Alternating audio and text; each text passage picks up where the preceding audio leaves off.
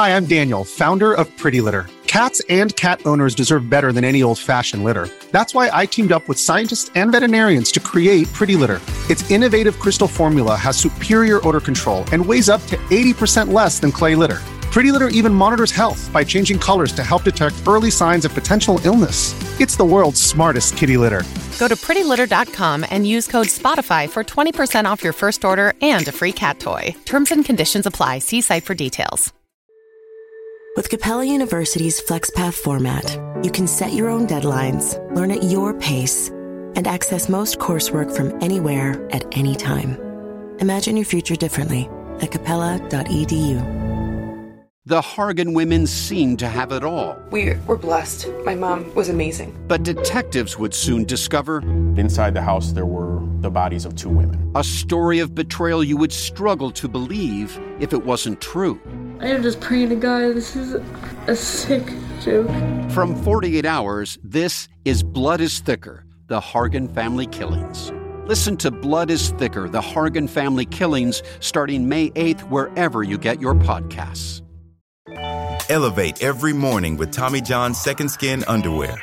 The luxurious support of Second Skin guarantees everything will go smoothly. With over 20 million pairs sold and thousands of 5-star reviews, guys love Tommy John. Plus, your most valuable assets are covered with Tommy John's best pair you'll ever wear or its free guarantee. Shop Tommy John's Friends and Family Sale right now and get 25% off site-wide at TommyJohn.com/Spotify. TommyJohn.com/Spotify. See site for details.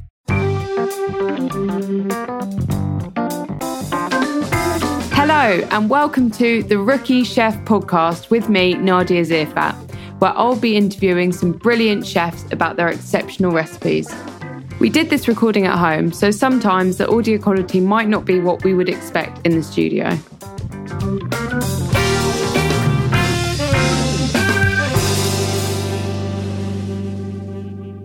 This is our final episode of the Rookie Chef podcast, and today I'm joined by chef, author and regular contributor to our sister magazine, Olive, Maunika Gowardhan, and we're going to be discussing Kheema Pao. Hi Monica, how are you? Hi Nadia, very well, how are you? I'm good, thank you. So for anyone that doesn't know, would you mind giving a rundown of what Kheema Pao is? Okay, Kheema Pao is like your Western sloppy Joe. But I think a slightly more spicier and a more delicious version, if I may say so myself. I'm quite biased to it.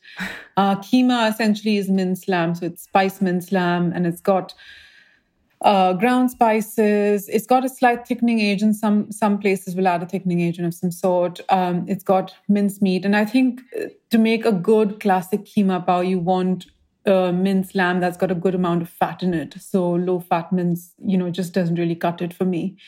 And what does that add to the overall flavor? Everything. It adds unctuousness. It adds that. What in the West they call as umami. Mm. Yeah, even if you add, like my mother used to add when she used to simmer the keema, the minced lamb, she would actually add bone marrow as well. Okay, so that's way more flavor, and it would have a decent amount of fat, but bone marrow, of course, thickens it, makes it that much more delicious. I mean, I can't even explain what it does, but there's something to it which actually makes it that much more special. Yeah. There's a few, I suppose, secrets in the way some people actually cook their Kheema Pao, and I'll talk you through that a little later. But essentially, like sloppy Joe, it's a little sloppy, it's a little thick, it's got a light sort of rich, runny sort of gravy. So it shouldn't be too liquidy. It should still have enough that of a gravy where you can kind of use the pao, which is the bread. And most places in Bombay would call it ladi pao, where you can actually kind of take that bread and kind of scoop up the keema and just eat it. And generally, the pao is used for a lot of things in Bombay and even in Goa. I mean, of course, the whole idea of pao bread comes from the Portuguese when they, settled in Goa. And, people who actually moved to North or South Bombay kind of inhabited that whole, kind of emphasis of baking your own pao and making fresh pao. So we would have pao with masala chai. We would have pao with chaat, any kind of chaat. So, you can have misal pao, misal is like a vegetarian dish that Maharashtrians tend to make. And you scoop, that's a veggie version, I suppose. You scoop that with some pao as well. Vada pao, which is quite popular, which is potato deep fried with gram flour and then stuffed in bread with garlic and chili chutney. And then you have got Kheema pao, which is, of course, one of the most popular things. So pao is such an integral part of, I suppose, the west of India that I don't think any meal or any street food or any rustic sort of dish is actually complete without it. And the two have to go together.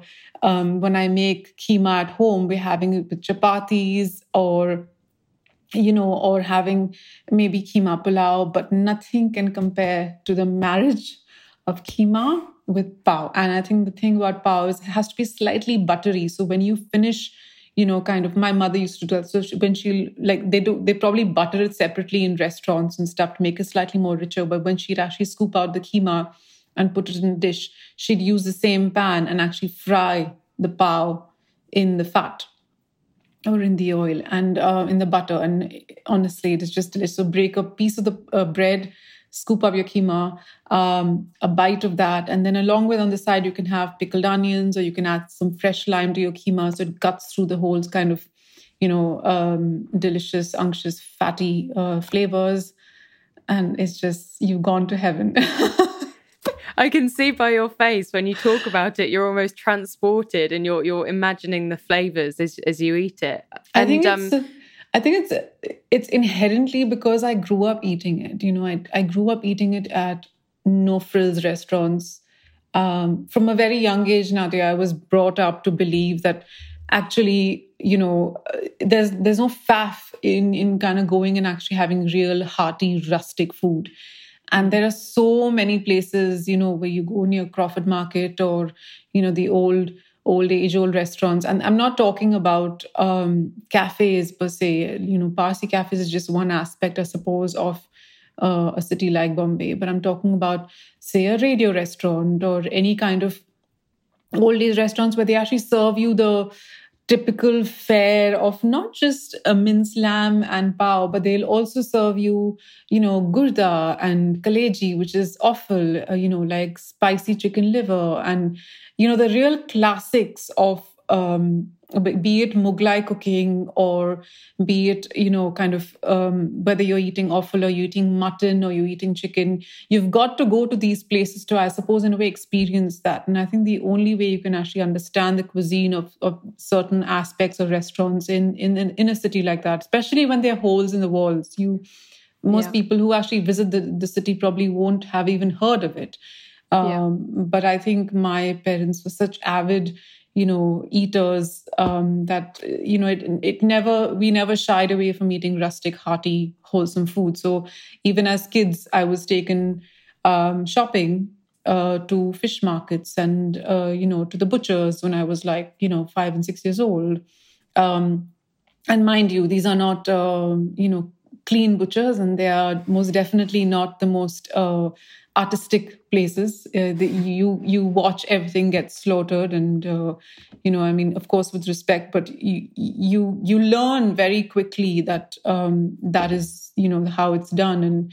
And I honest to God, Nadia, I reveled in it, So when I started eating it at restaurants with them, I think even when we were home, I think my mother always endeavored to actually give us some really good food when I was growing up. So I think even though money was tight, it wasn't always a case of actually having, the best kind of meals, simple meals, but really hearty meals. And, I always say this, there was never any kind of supermarkets when I was growing up in India.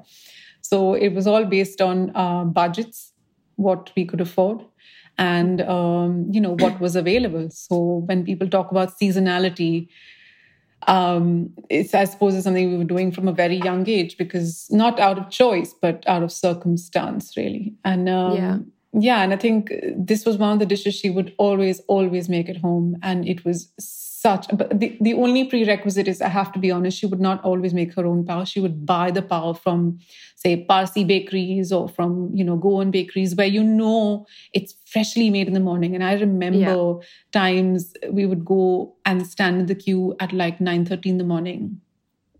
And at 10 o'clock, 10:30, depending on how long the queue was, we would get served. I kid you not, Nadia, by midday, they would sell out of like thousands of pav. Wow. And I remember coming back home when I used to walk with her, the pav was covered just in newspaper and was still warm in my hands. And we'd come back home and just to kind of experience that, flavor of really freshly made baked pav.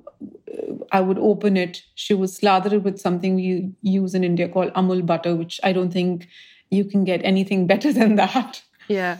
And it would melt in the pav. And then we would have cups of masala chai, dip the pav in there, and then just eat it.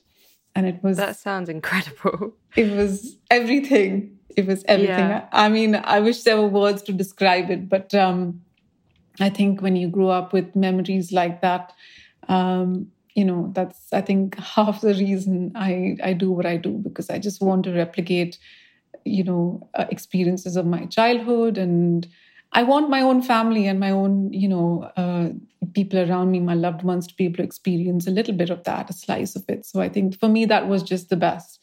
And so then that would give her an excuse to make Kheema and, obviously serve it for the family. So the recipe that, I'm sharing is essentially a family recipe.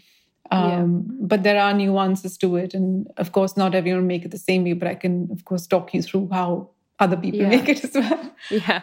So when you sort of talk about how much this recipe means to you, because it's it's not just food, it's a link to your childhood, I guess. And when you eat that, it transports you back to that time where you have all these fond memories.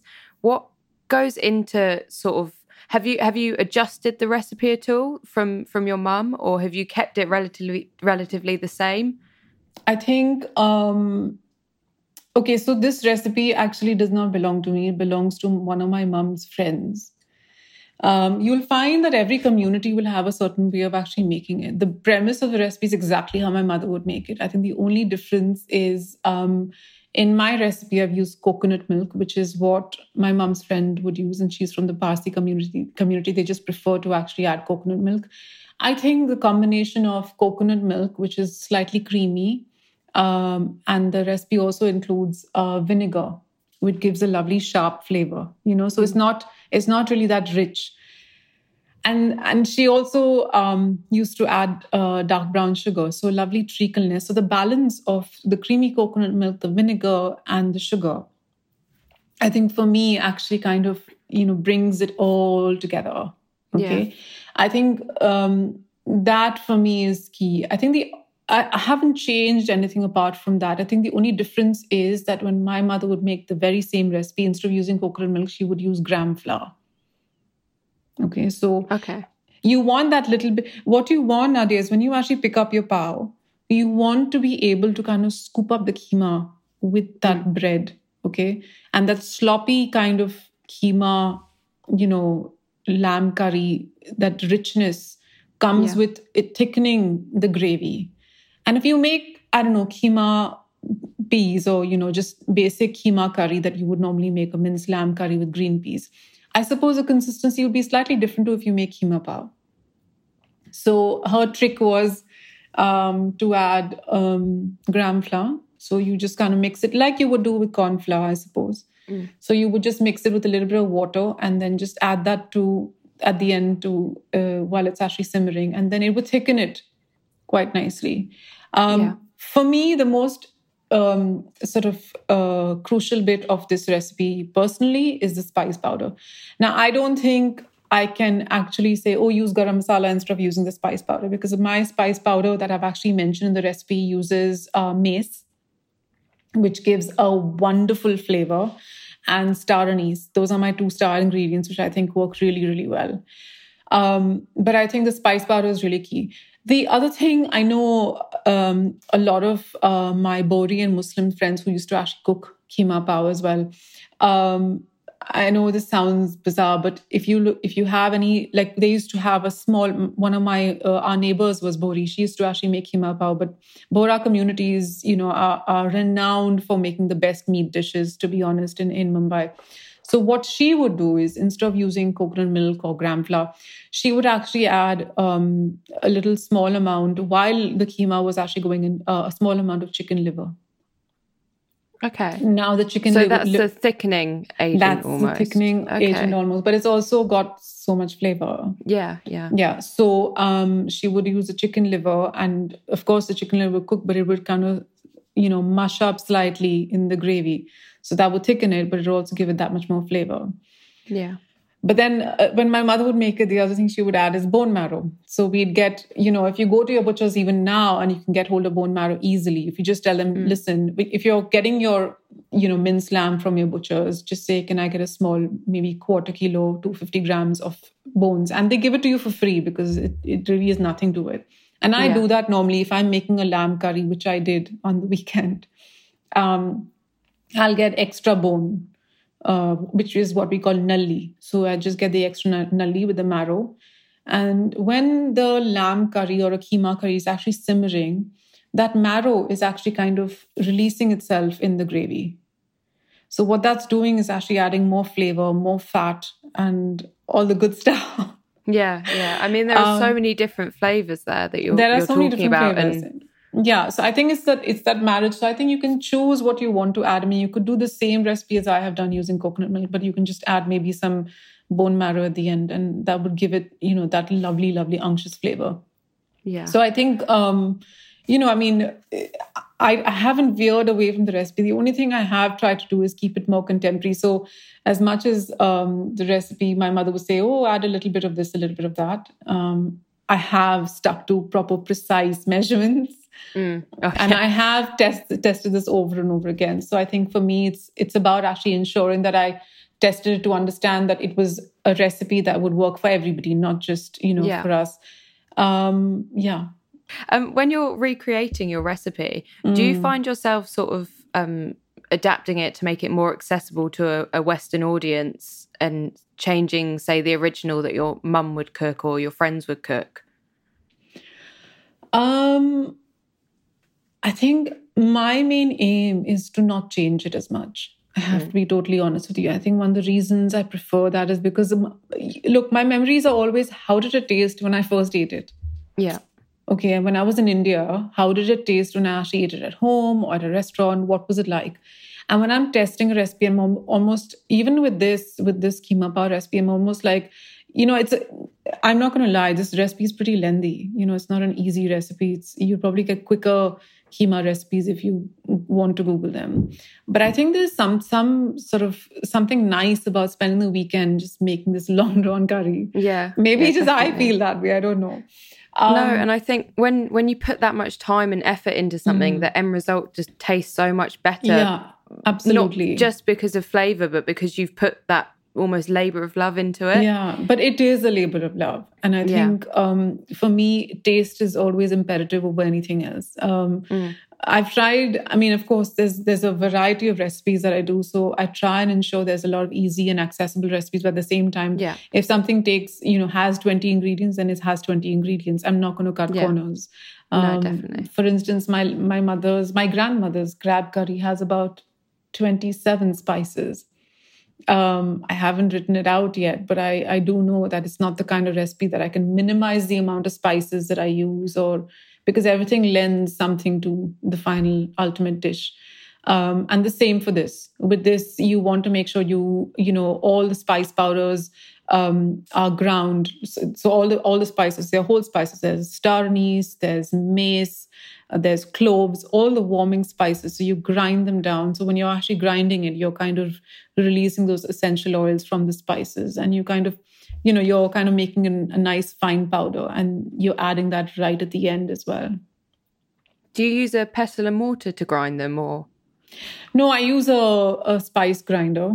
Okay. The thing is, Nadia, with the powder, you want a really sort of fine powder. Okay. You don't want a really coarse powder. And you'll find if you actually bash it in a pestle and mortar, you probably won't get that, kind of powdery sort of consistency. But yeah, I have invested a lot of time in spice grinders and burnt quite a few as well along the way. So I think it's just nice to actually be able to grind it. And then you can smell the aroma once it's actually ground, and then add that right at the end, because, you just need a tiny bit, which kind of lends itself. I think the one thing I find interesting is mace and star anise. I don't think people use it enough. And I think it lends so much to everything from your lamb curries to your biryanis to, any kind of gravy dishes. It just lends so much, which I think is completely underrated. But the other thing I actually use in this keema bao recipe, Nadia, is curry leaves.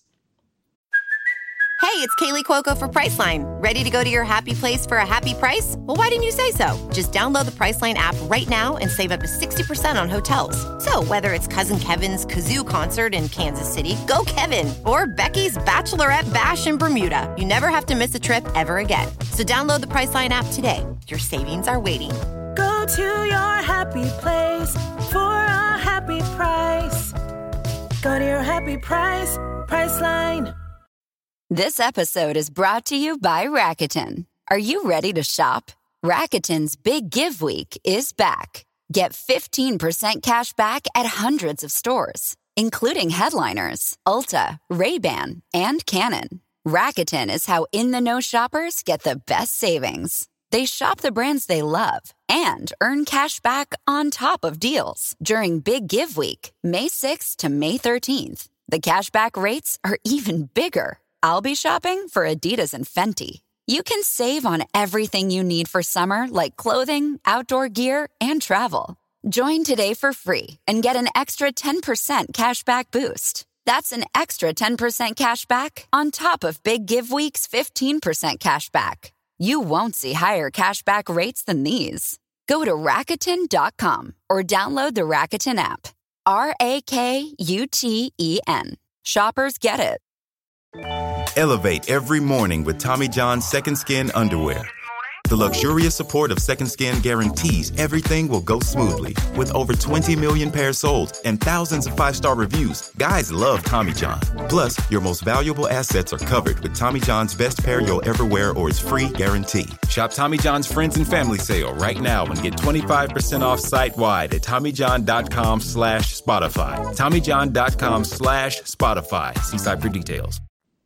And I add them right at the beginning when I'm actually kind of frying the onions. But again, if people, your listeners are actually listening to this, since they don't have curry leaves and they can get hold of dried ones, crush the dried ones because they don't have that much flavor. So crush the dried ones and then add that right at the end along with the spice powder.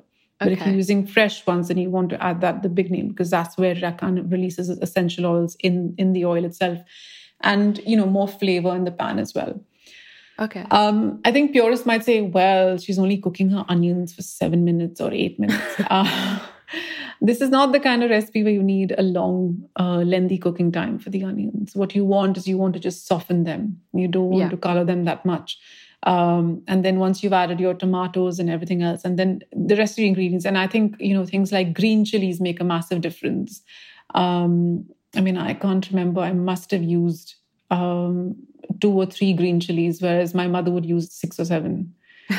It's all depending on your preference, I guess, isn't it? It is, but I think with Indian cooking, a lot of people, I suppose everything varies. The quality of lime in India is different to the quality of limes here. The quality of chilies in India is different to chilies here. Here you get bird's eye chilies that are extremely fiery. There, the bird's eye chilies are not so sort of, kind of potent. So she would slit them, not completely, just halfway. And then she would add 6 or 7 right at the end of cooking while it's simmering and stir it through. So in the heat itself, Nadia, it would actually warm the chilies and soften the whole sort of membrane of the chilies and release a little bit of heat. But I think there's some, I don't know, maybe at the age of 19 and 20, I always had this fascination of actually eating my pao and the keema with a little bit of a bite of a chili. There's something really nice about it. And of course, then you have the creamy coconut milk, which I suppose calms it all down. Yeah. But add as much or as little chili as you want. And you talk about You talk about how integral pao is to the dish overall. Yeah. It's a very specific type of bread, isn't it? And would you say that's important to make yourself if a listener wants to make it at home? I mean, to make yourself, yes, you can. I think the kind of pao we used to get when I was growing up was very different. It was soft. It was almost like these white rolls, but they were not really that crusty on top. They were just they had this light brown color on top. And, like I was saying earlier, they've obviously come from the heritage of, Portuguese, and from Goa, they've traveled upwards towards Mumbai or Bombay. And I think just the idea of actually kind of knowing that any kind of pao I have made has never been the same as the pao I actually had, when I was growing up. You have Irani cafes in India like Yazdani, and they literally would make about 1,000, 1,500 bread rolls every day. And, you know that it's such good bread roll. I mean, Yazdani, Kayani, these are all the really tried and tested bakeries that were actually there. There was another one in Bandra called the A1 Bakery. So I think, yes, you can make your own, but I think I'm not a stickler to rules. So make your keema, spend the time there, buy the pao if you want to. And yeah, I think just savor the flavors. But what I would say is try not to veer from eating it with naan or with chapati. Eat it with pao. And also... what I tend to do is I halve the pao and I slather each of the sides with butter, obviously. And then I stick it on a baking tray and then bung that in a warm grill.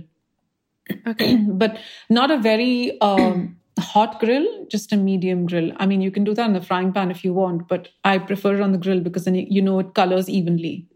So it's not necessarily to toast it, but it's more to warm it and give it a light colour to it.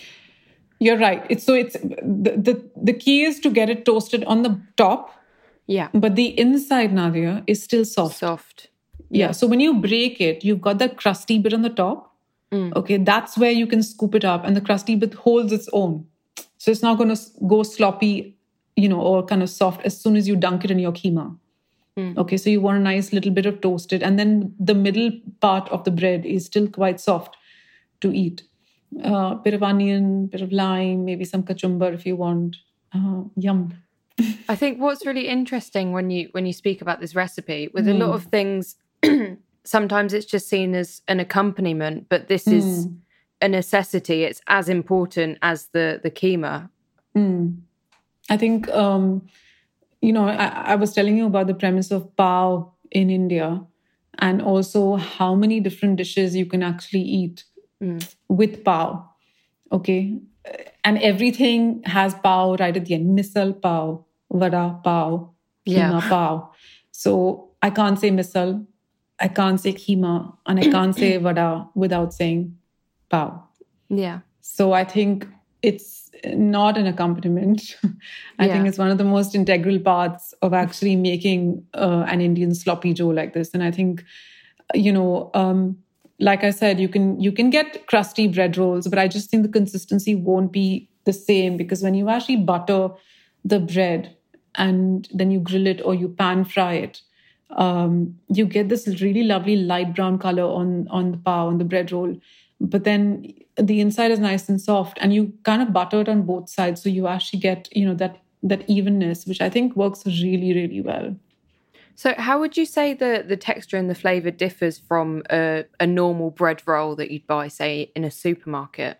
I mean, I've done that previously as well. So I have actually bought a normal bread roll. But these, texture-wise, they're pretty similar. Okay, I think they've got a lovely kind of light brown finish on the top. But also, they're almost like milk rolls. No, and not as sweet as, say, a brioche.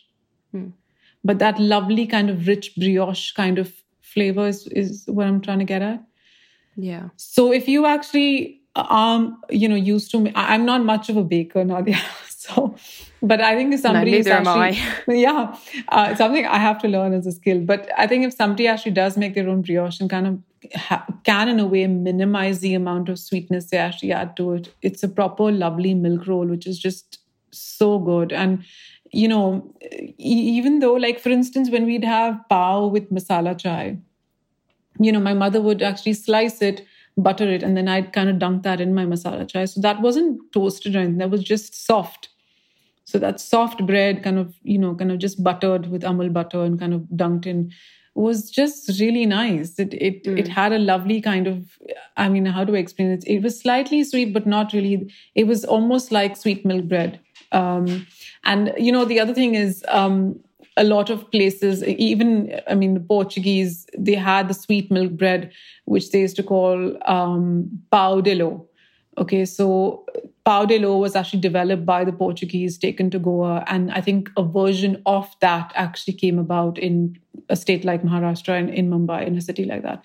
So it's different to the regular bread roll you buy. But let's be honest, we can't kind of be so stringent when we can't actually get most things. But I think regular bread rolls that you get, soft bread rolls, is what you're looking for. Is you want to actually find those.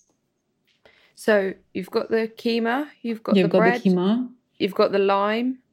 Got the lime. Would you have anything else with it? I think you mentioned onions. I like onions, like a pickled onion salad, because I think there's something very nice about having something crunchy. Yeah.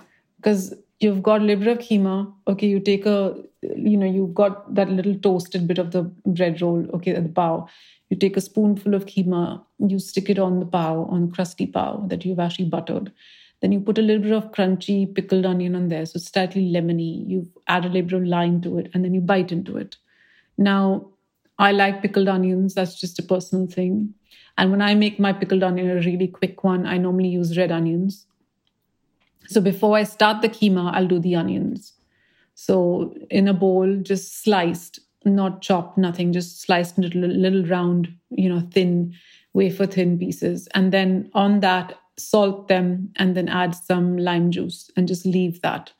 And what that does is the red color of the red onions tends to bleed out. And also it doesn't make it as sharp.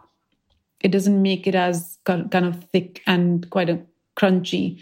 It softens it quite nicely. So that's what I tend to do. And then at the end, when I'm just about to serve it, I'll mix in a pinch of chili powder on the onions and I'll add a little bit of fresh coriander on the onions as well. If you don't want to do pickled onions, then I think a nice cucumber salad would be lovely. So the same premise of actually adding lime juice and salt to your cucumber, which is peeled and, sort of finely cut into rounds. And along with that, maybe you can add a little bit of chopped tomato as well and some fresh coriander. So you want something that's quite crunchy and sharp and lemony to cut through all the flavors. Because don't forget, when you're adding bone marrow, you're adding a lot of fat in the lamb. It's very rich. It's very rich. So you want something that's going to offset that, really, because you've got the crunch from the pav, you've got the lovely flavor from the keema. And then what else can you add to it? And the only thing I'll say is finish it off with a really nice glass of masala chai. That sounds perfect. You're making me so hungry, honestly. My mouth is watering as you describe all these flavors. What would you say are the most common mistakes people make if they are making it at home? I think looking at a recipe like the one I've given you, Nadia, I think the one thing people will probably turn around saying, well, the spice powder, I could use garam masala instead. I think the thing about garam masala is with everyone having their own unique blend and way of cooking it, you want these particular flavors. You want a hint of cardamom. You want the hint of maize. You want a little bit of star anise that comes through, that, aniseed flavor. And you want the cloves and the black pepper for the warmth, which I think is really crucial. But the other thing is also fresh ingredients that are actually added are extremely, extremely important in this dish. So curry leaves, ginger, garlic, really important. Onions, of course. Do not use tin tomatoes. Please use fresh tomatoes. They just have a very different flavor. And tin tomatoes, I find, also have a a little bit of a sauce in it, which will just make it more red, and that's not what you want.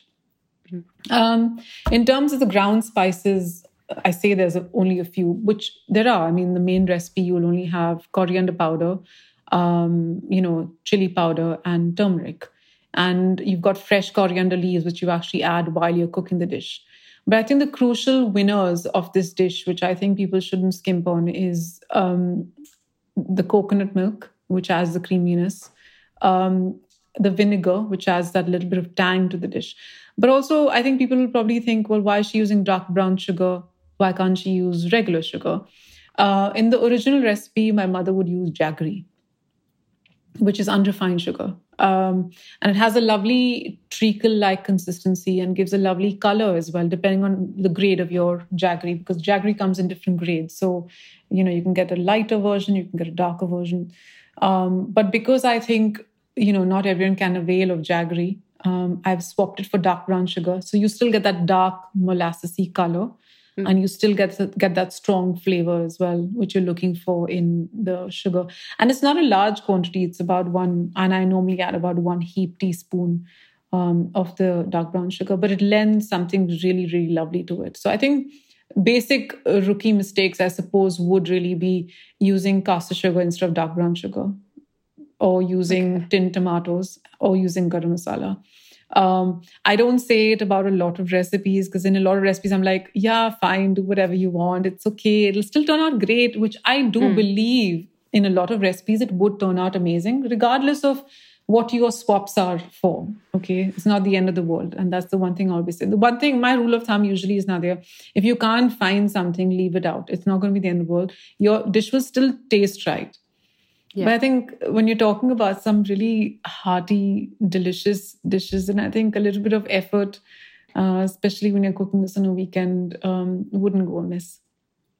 I feel like with the recipe, it's all about balance. So leaving out one ingredient would sort of throw off the balance of the flavour, and you wouldn't have that same experience with it. I think some things, yes. So we use about 2 tablespoons of vinegar in the keema pao. Okay, so ideally, if you don't want to use vinegar at all because you think it'll probably be too sharp or tart, I've added lemon juice at the end. Then just up the quantity of lemon juice that you're actually adding to the dish.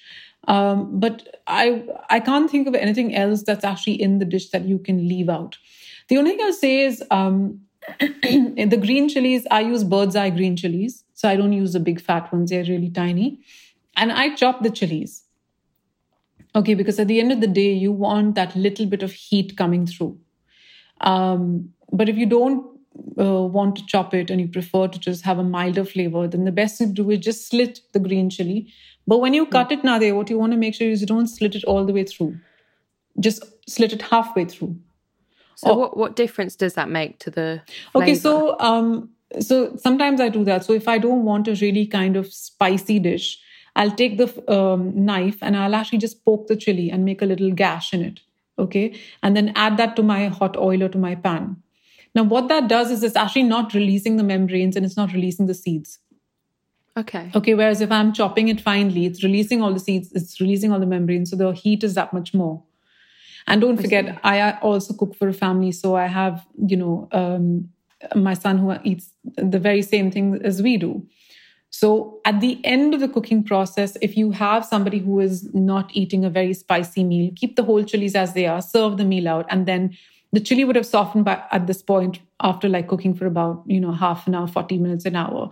So with the back of your spoon, just mash the chili slightly. And that's where all the seeds and all the membrane and everything will come out. Mix the curry really well. And then what you get is a lovely sort of warmth and heat in the dish. The other thing I've used in this recipe, which I use in a lot of my recipes, I don't think there's any recipe I don't want to use it. It's called Kashmiri chili powder. Okay. And it's a really nice, there's a local name for it, which is degi mirch. And they are dried chilies, they're red dried chilies, and they are kind of, dried in the sun in India, and then they're ground to a really vibrant sort of powder. Now, the key to Kashmiri chili powder is that it essentially is very high on color and very low on heat. So what you want to make sure is that you add just a little. We're using about 1 teaspoon you can go as, 1.5 teaspoons as well. You can actually get away and take liberties with Kashmiri chili powder because it's really low on heat and very high on color. So you get a vibrant color, but not that much heat. But for any of your listeners, if they can't get hold of Kashmiri chili powder, what they want to do is they want to swap it for some cayenne pepper and some paprika. So the cayenne pepper will give the heat. So maybe add about 1/2 teaspoon, 1/4 teaspoon of cayenne pepper and add 1 teaspoon of mild paprika, which will give the color. Okay, so you want that level of color, but then the cayenne pepper, you can just adapt it, whether you like it too spicy or not so spicy, you can just adapt it the way you want to. But I think it's one spice, Kashmiri chili powder, which I always tell people you should invest in. Because it's I always get this question from a lot of readers and people who actually follow my recipe. They're like, yours looks a lot more vibrant than ours. And I'm like, because I've used a certain chili powder. So if you buy that, maybe, that might actually help sort of enhance the color of the dish. And I think sometimes what tends to happen is we eat with our eyes.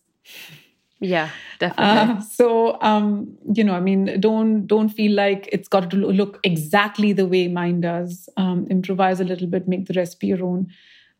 As long as not to adhere too far away from what you've actually originally seen. And as long as it's delicious, that's the main thing. So hearing you talk about all of this is wonderful. I feel like I'm being transported to the places that you're talking about and the different foods that you've eaten over your life. Have you always had a passion for cooking? Cooking, maybe not so much. Eating, yes. Look, I grew up in a household where food was such an integral part of what we did and how we sort of lived our lives, really. I think my grandmother was a very avid cook and she used to host some of the most ostentatious dinner parties in Bombay. We literally, I remember in the 1960s and 50s, I used to hear of a lot of these conversations that my family were having. So there were a lot of film stars, a lot of people in Bombay who'd actually never say no to my grandmother's dinner invitations. Wow. And she was very renowned to actually making some very classic dishes, which have kind of stayed in my family and our signatures, I suppose, of our home and have been for years on end. And, even my cousins in Bombay now cook a lot of the recipes and now so do I. And I think on a contrast, on the other hand, my mum and my own immediate family, we were not as obviously as well off as my grandmother. So what I learned is that whether you're being far too ostentatious or whether you're actually being far too frugal, in either situations, you can actually have a really good meal. And I think I learned that from a really young age, growing up, going to markets, sourcing ingredients, watching my mother cook, eating, we used to have a plate of dal and rice topped with a little bit of homemade ghee, papad and pickle. And even that was superlatively delicious as, say, having, a crab curry or Kheema pao or prawn curry. I think also, people tend to forget that Bombay is on the west coast of India. So we're very, very, very fortunate to actually have some of the best produce when I was growing up. So seafood is such a big part of the coastal region of India in the western area. So we ate a lot of that as well. So for me, it was inherently, what I think, I suppose when I was younger, a lot of my friends turned their nose up at the food I ate, has become extremely fashionable now to actually eat.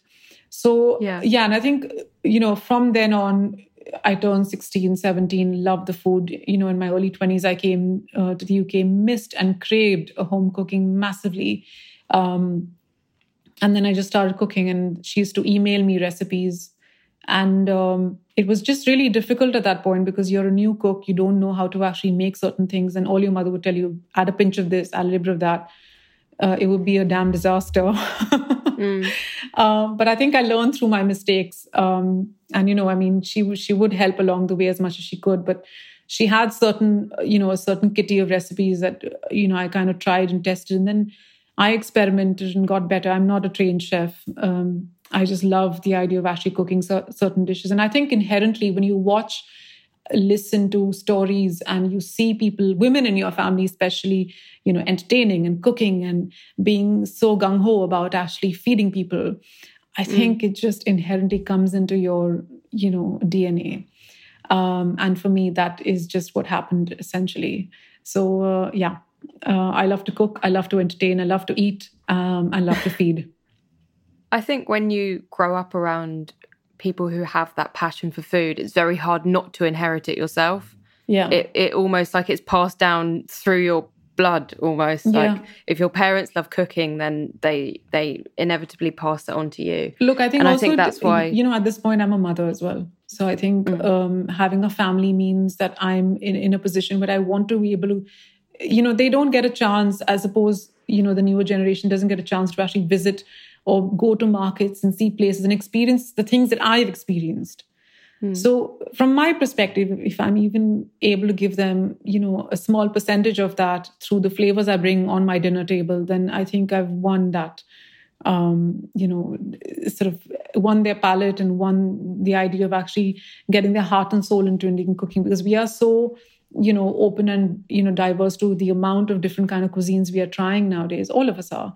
That, even as a family we are. But I think I want them to be able to taste everything that I cook, for the family as well. So, yeah.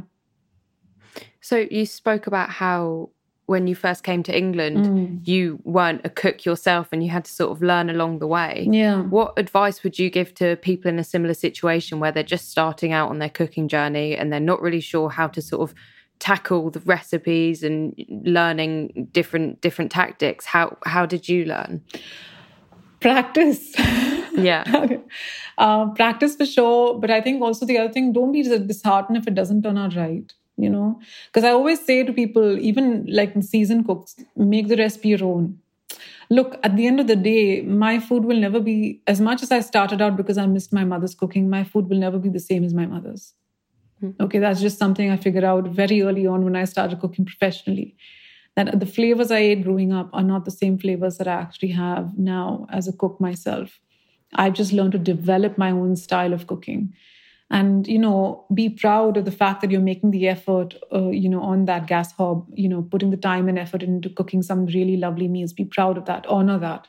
That's half your kind of battle won, with learning to cook. But also, I think from a very technical point of view, I think read the whole recipe.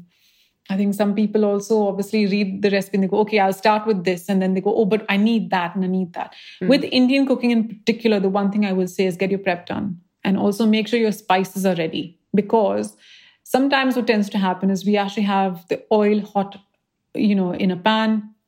We add our onions. And then we read through the recipe and we realize we need, chili powder, turmeric powder. Then you go to the cupboards and you're trying to fish for all those things while your onions are actually burning or your tomatoes are burning or the base sauce is actually burning. So keep everything ready. Keep everything ready in front of you so that you don't feel like you're running across the kitchen, feeling like you're lost. Whether it's a simple recipe or a really lengthy recipe, keep all your spices ready so you know how much you have. And also the other key thing I would say about Indian cooking is, your spices are like a seasoning. So if you want warmth, you add spices. So add as much or as little as you would add, say, salt or pepper. Okay, so don't get too heavy-handed with it. Once you learn the techniques and the aspects of cooking, then by all means, kind of start experimenting a little bit more. But, a pinch of this, a handful of that is what you really need. If you put far too much chili, that may be too spicy. If you put far too much coriander powder, that might actually be overwhelmingly lemony or warm, which is not what you need in a recipe, essentially. And I think one thing I've learned recently, and it sounds so obvious, but it's just something that I didn't necessarily think of. Yeah. It's so important to taste as you go and see what you need more of. Yeah. And now I'm getting myself into the habit of doing that. I can't believe I ever cooked without doing that. But it's almost when you see a recipe, you think, okay, I can trust in that. But you forget that cooking is very personal, isn't it? It's your preference. So I think, Nadia, I do have to take that on board from you. I do have to taste as I go too. And I think the only reason I'm saying that personally is because I don't taste as I go. I'm a very instinctive cook. I look at a recipe or I look at a dish being cooked and I'm like, okay, that seems about right. It's at the end when the chicken curry or the lamb curry or the mushroom curry with carrots and peas is actually, so if I'm making a sambar or whatever and it's simmering, then that's when I'll taste it. But then, I should really taste as I go. But I think I've just been such an intuitive and instinctive cook that I think I don't think tasting as I go has actually been part of my philosophy, which I think I should take on board. I think it has to be a balance. I think it's got to be about tasting as you go, but also I think you should learn to trust your own intuition. Learn to be slightly more instinctive and go, okay, I need a little bit more salt. I need a tiny bit more chili. For instance, a keema pao. For a dish like this, if you haven't added the right amount of chili and you want it a little bit more spicy, the best thing to do is once you've cooked the keema, leave it on the side. Take a small frying pan, okay, add a tiny bit of ghee or oil to the frying pan, and then add a pinch, maybe about 1/4 teaspoon of Kashmiri chili powder. Take it off the heat and let it sizzle quite nicely and pour that over your keema. And that in itself will give you that vibrant color. It'll give you that little bit of heat. That technique of actually adding red chili powder or Kashmiri chili powder to the oil, of course, it's like a tadka, but it's what they actually use for most dishes. They would use that for dal. They would use that for any kind of veggie curry. So it's that last bit of finishing touch that people tend to give, which is really, really delicious. Well, you've made me very, very hungry, but that's all we have time for today. So thank you so much. I've learnt so much, and Absolute I can't pleasure. wait to give it a go myself. And I'll take all your tips on board. Thank you, Nadia. I'm sure I will. So that's the last episode in the series. Thank you so much for listening, everyone. Do get in touch and tell us what you thought. And a Christmas special of the BBC Good Food podcast will be available soon, so look out for that. Thank you so much. You're welcome, Nadia.